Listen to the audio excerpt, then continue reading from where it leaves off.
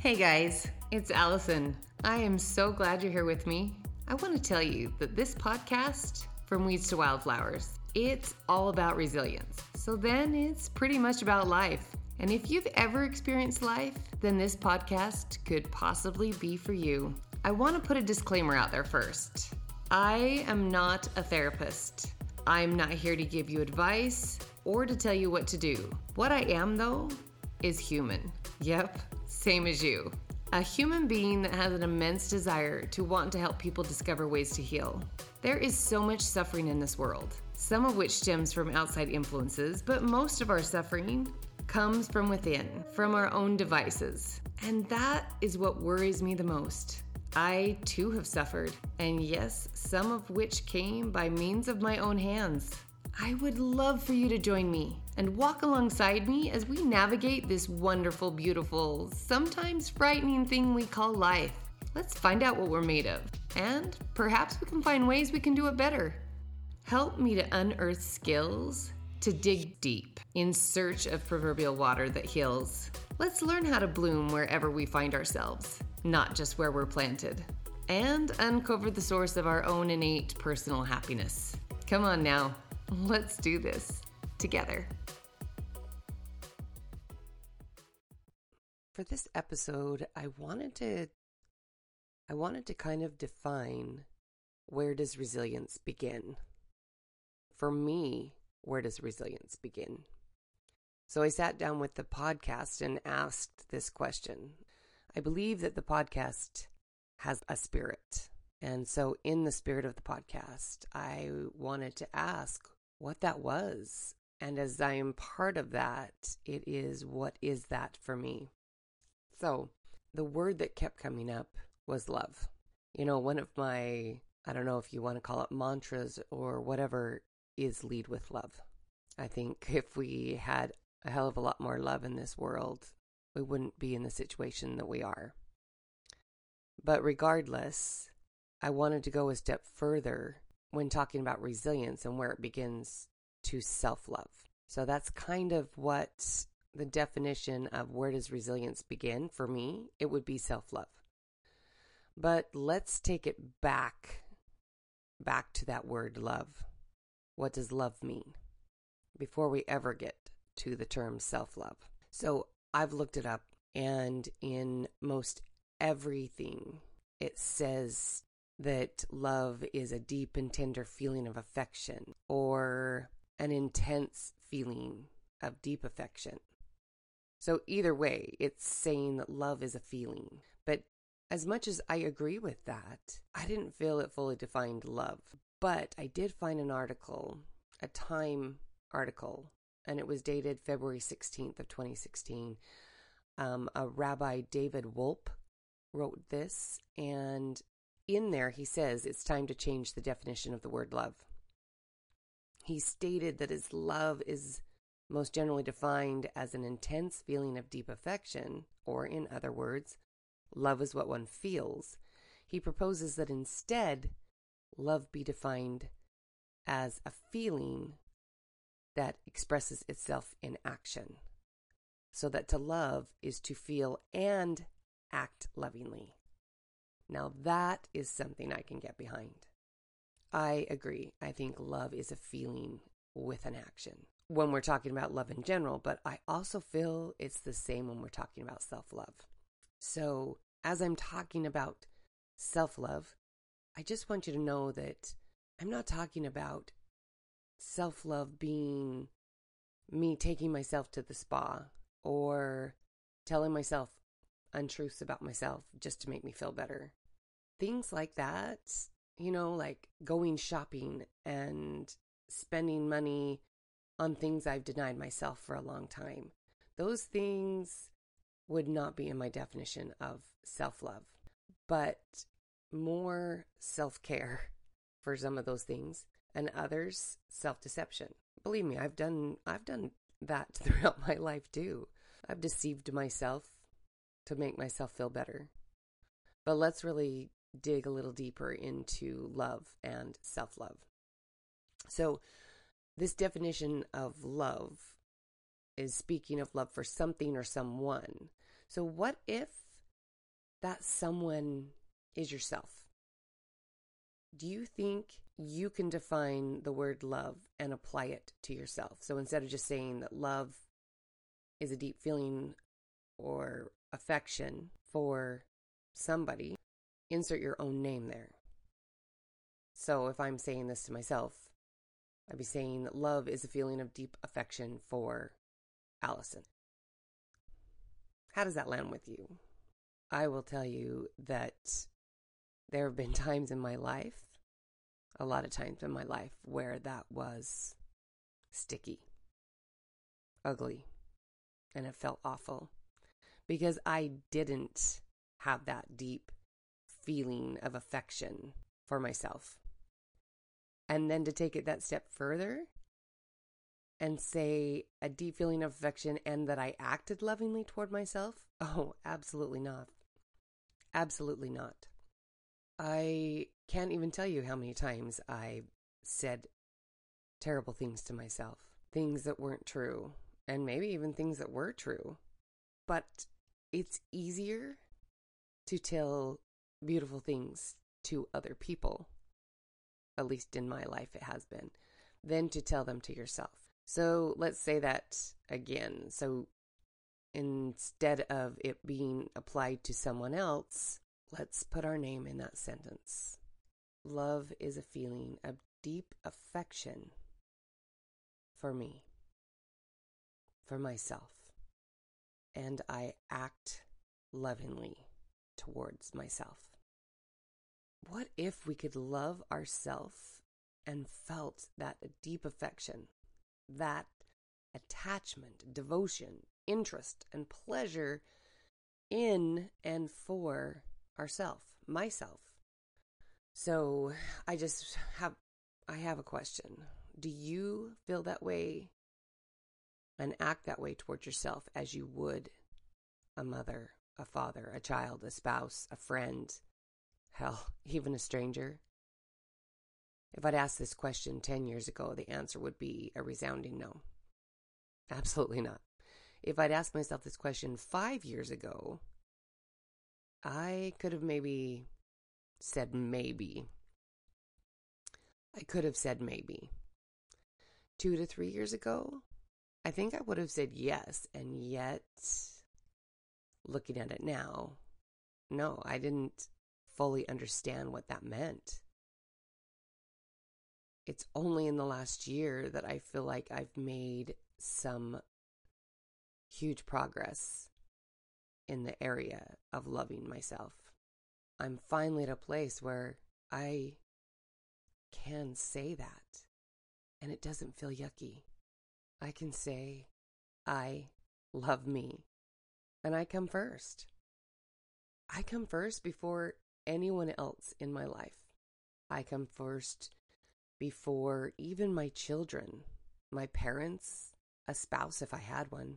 I've found that by loving myself fully and in this way, I'm actually able to love others. I love them with totality than I had ever imagined was possible. But you know what? This learning of love for oneself, it doesn't come all at once. No way. It comes in layers. But you know what? In looking at that, even saying those words, I realized that if it came all at once, we would discount it. We wouldn't believe it. It's just like manifesting, right?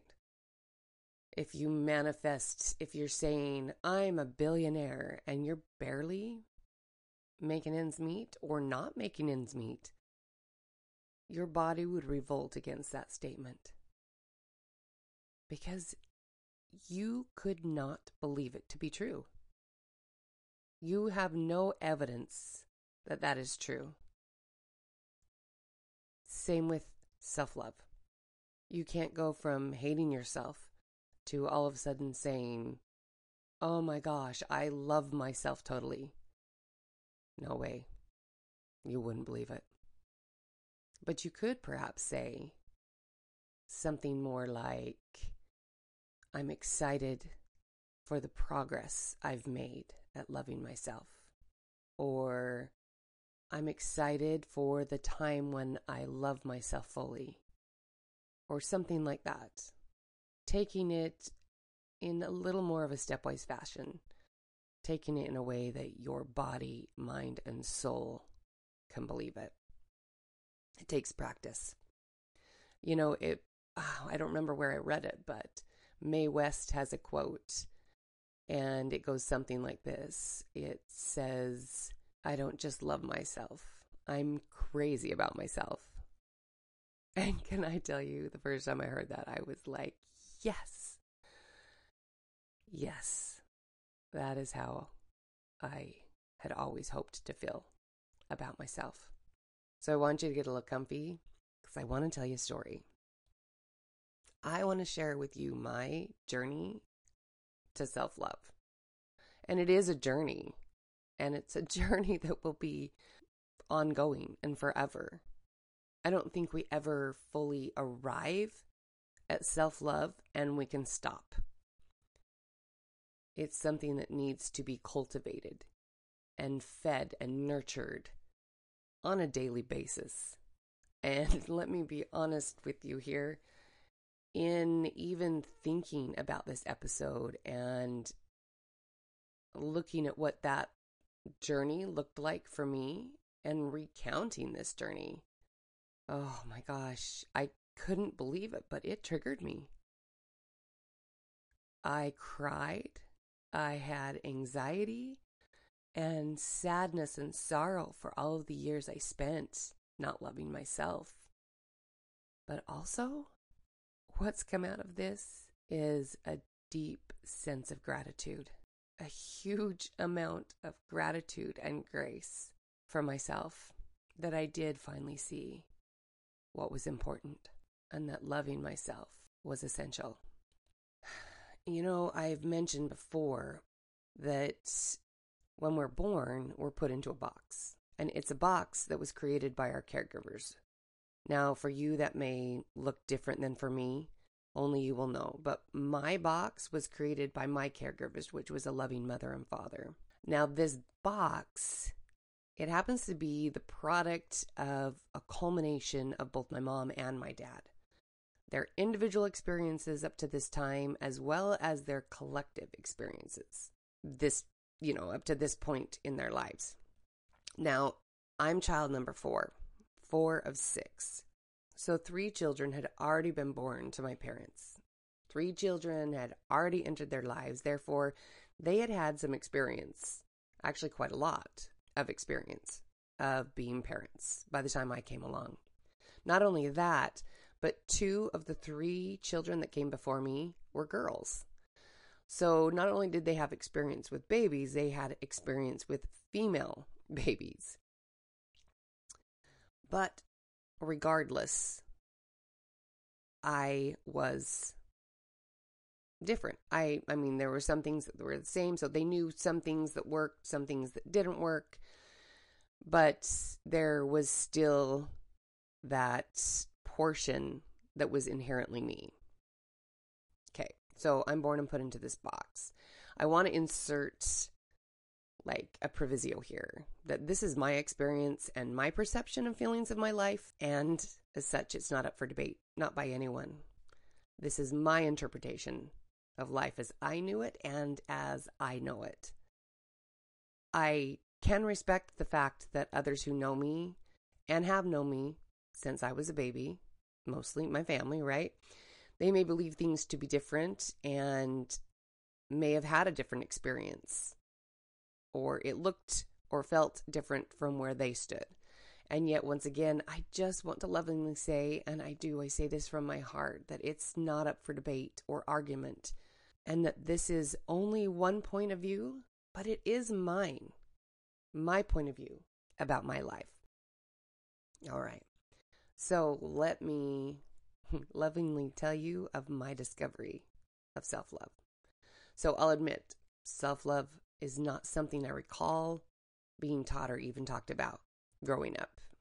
Maybe it was, but I have no recollection of those words being part of the vocabulary in my household, let alone in my person. But perhaps it was more implied than said.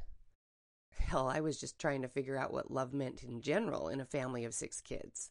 I feel that I learned what love was more from watching and feeling than could have been taught or told to me. So what happened is my estimation of love and how I felt loved was by the things that I did, how good I was, how obedient I was. I felt that if I did good, if I was good, if I did acts of service or the things that I was told to do, even simple things like dust the living room.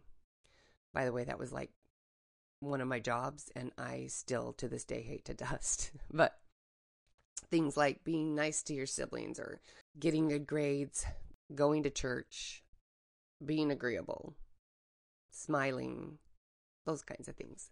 If I did those things, I felt loved. I felt loved because my good behavior was rewarded with positive words or things. And if I didn't, and I walked outside those lines, the feeling was completely different. It's not fair to say that I didn't feel loved. Perhaps, maybe I just didn't understand the messages that were being sent, or I misinterpreted them. I could have been making conclusions myself about this, but that's kind of how we learn things growing up. I honestly don't know, but this method of acting correctly and being rewarded was reinforced along the way and actually throughout my life. Pavlov's dog's theory. The closer I resembled the person that I was expected to be, the more positive the reaction, the more positive the feedback, which to me as a child, and sadly even as an adult, that equaled love. So my estimation then of love was more transaction-like. If I did this, I got this, right? It wasn't just until recent years, it might have even been, just the last year or so, did I have any idea that love should be free. And that is the truth, that love should be free with no strings attached. Simple as that. Talk about a mic drop.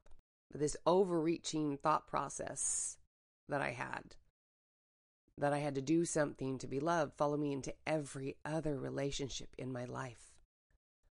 And to give grace, some of my experience might have stemmed from being a highly sensitive person, an empath. I don't know. So here I am. I developed a blatant misconception of what love was, what that meant. Was it no wonder that I had no concept of self-love? If I didn't even know what love was? I spent my life trying to feel loved, wanting to be accepted by being what I was expected to be, or being what I thought people needed or wanted me to be. I don't think I'm alone in this, but this is my experience. I had no idea or thought around loving myself. I had love for my parents, love for my siblings, and for family in general. I had love for God, and then later for a spouse, and of course, great love for my children, but love for myself, I didn't even have a concept of this. Even saying this out loud, it makes me sad and brings tears to my eyes. For all the years, I had no notion of this, no notion of what self-love was. But in truth, I didn't even know what it meant to be me. I didn't know what it meant to be authentically me. How can you be authentic if you truly have no idea who you are? So I want to give you a little analogy of what it kind of was like not knowing who you are. Because if you've always known who you are, kudos to you. My hat goes off to you. But if you don't know what that's like, let me try to describe it. It was kind of like trying on different coats or different clothes. Trying to wear someone else's coats that I tried on of every shade and color, shape and size, never feeling that any of them quite fit. And sure, some of them worked for a time. I wore lots of coats through my life, and many of them didn't fit. But that was what I did. I kind of became a chameleon. This coat may have pinched here or there. Maybe it was the wrong length. Maybe it was the wrong fabric color. But I had learned how to wear a coat that didn't quite fit, at least for a little while.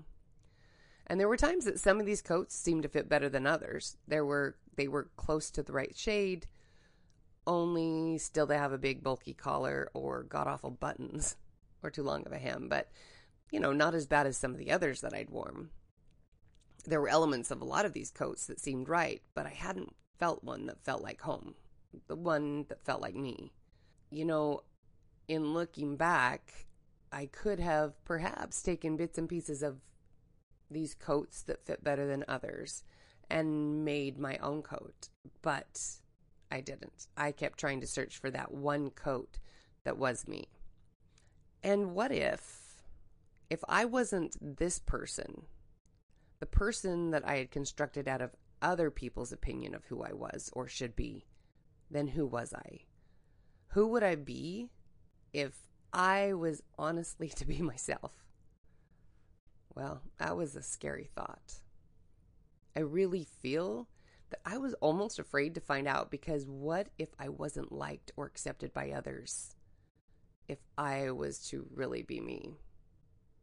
And even more importantly, what if I didn't like me?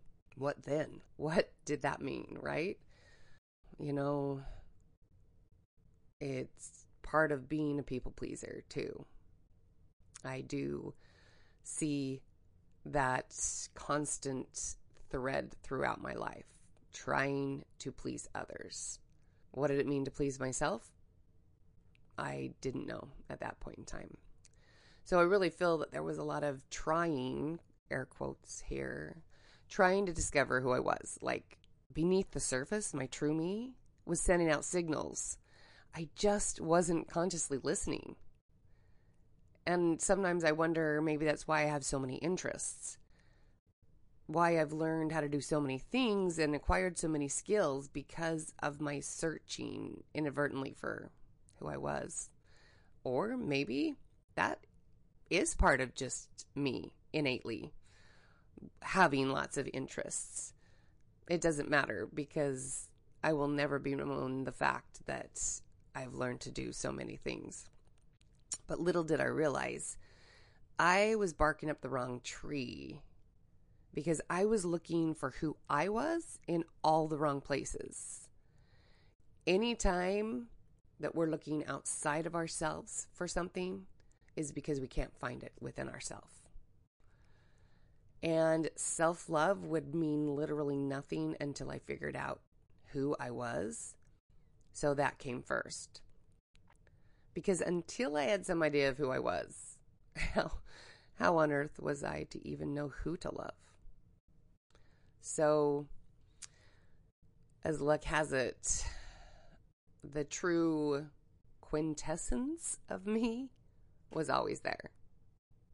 It's always there. Granted, she'd been buried deep beneath layers and layers of others' perceptions of me, let alone my perceptions of those perceptions of me that I had taken on myself. Cloaks I kept trying to make fit, but finally one day she'd had enough. She would no longer be ignored, nor would she be silenced. She wanted out. She wanted to be heard. She wanted a voice. This didn't happen, though, until I was around 40. I'd been able to quiet that ember that slowly burned inside of me with things like raising my children, church callings, the needs of the family, as well as any other way I could. Anything and everything for so many years. I just kept myself so busy that I failed to hear the things that my higher self, that ember, was trying to tell myself. And yet, if I could go back and change everything or do anything over differently, I probably wouldn't. I believe that everything happens for a reason and a purpose, because if there is anything that I've learned, it's that everything that I have done, all that I've been through and experienced, has made me into the person I am today. And you know what? I love her. I love her more than I ever considered possible.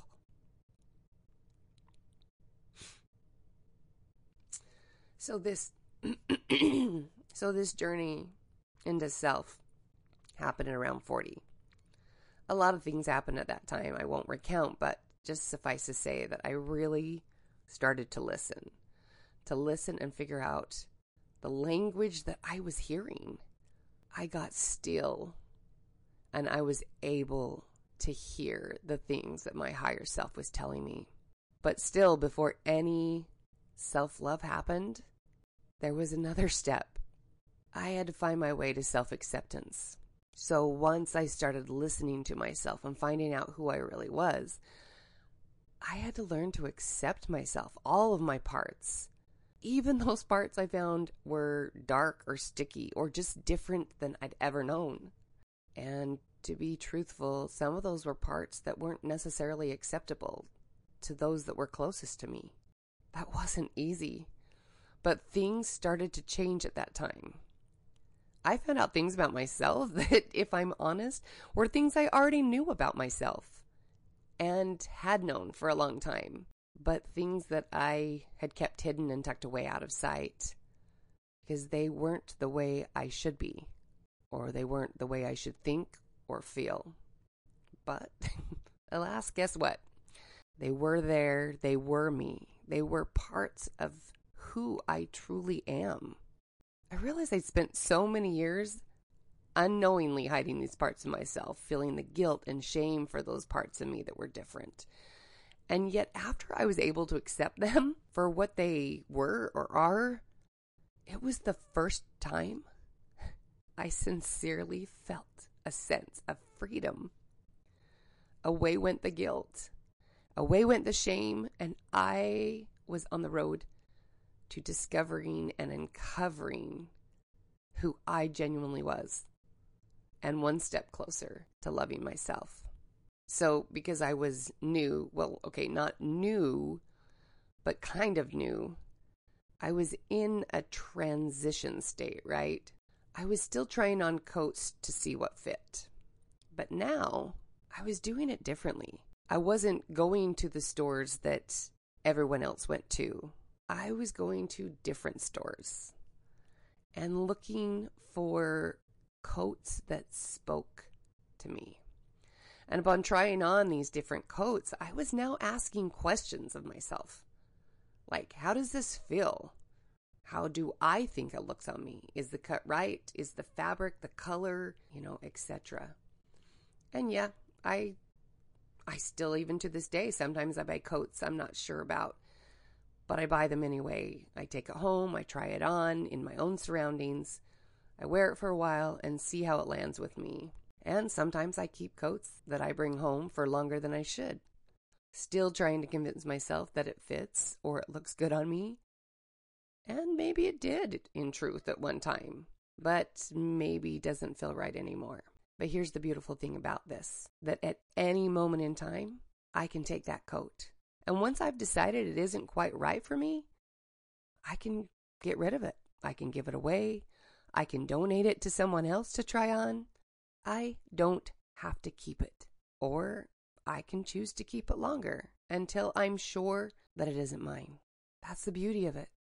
I get to choose. And in this choosing, in this discovering, is where the self-love really came into play. Or shall I say, it still comes into play. I realized that I don't have to be perfect, for one.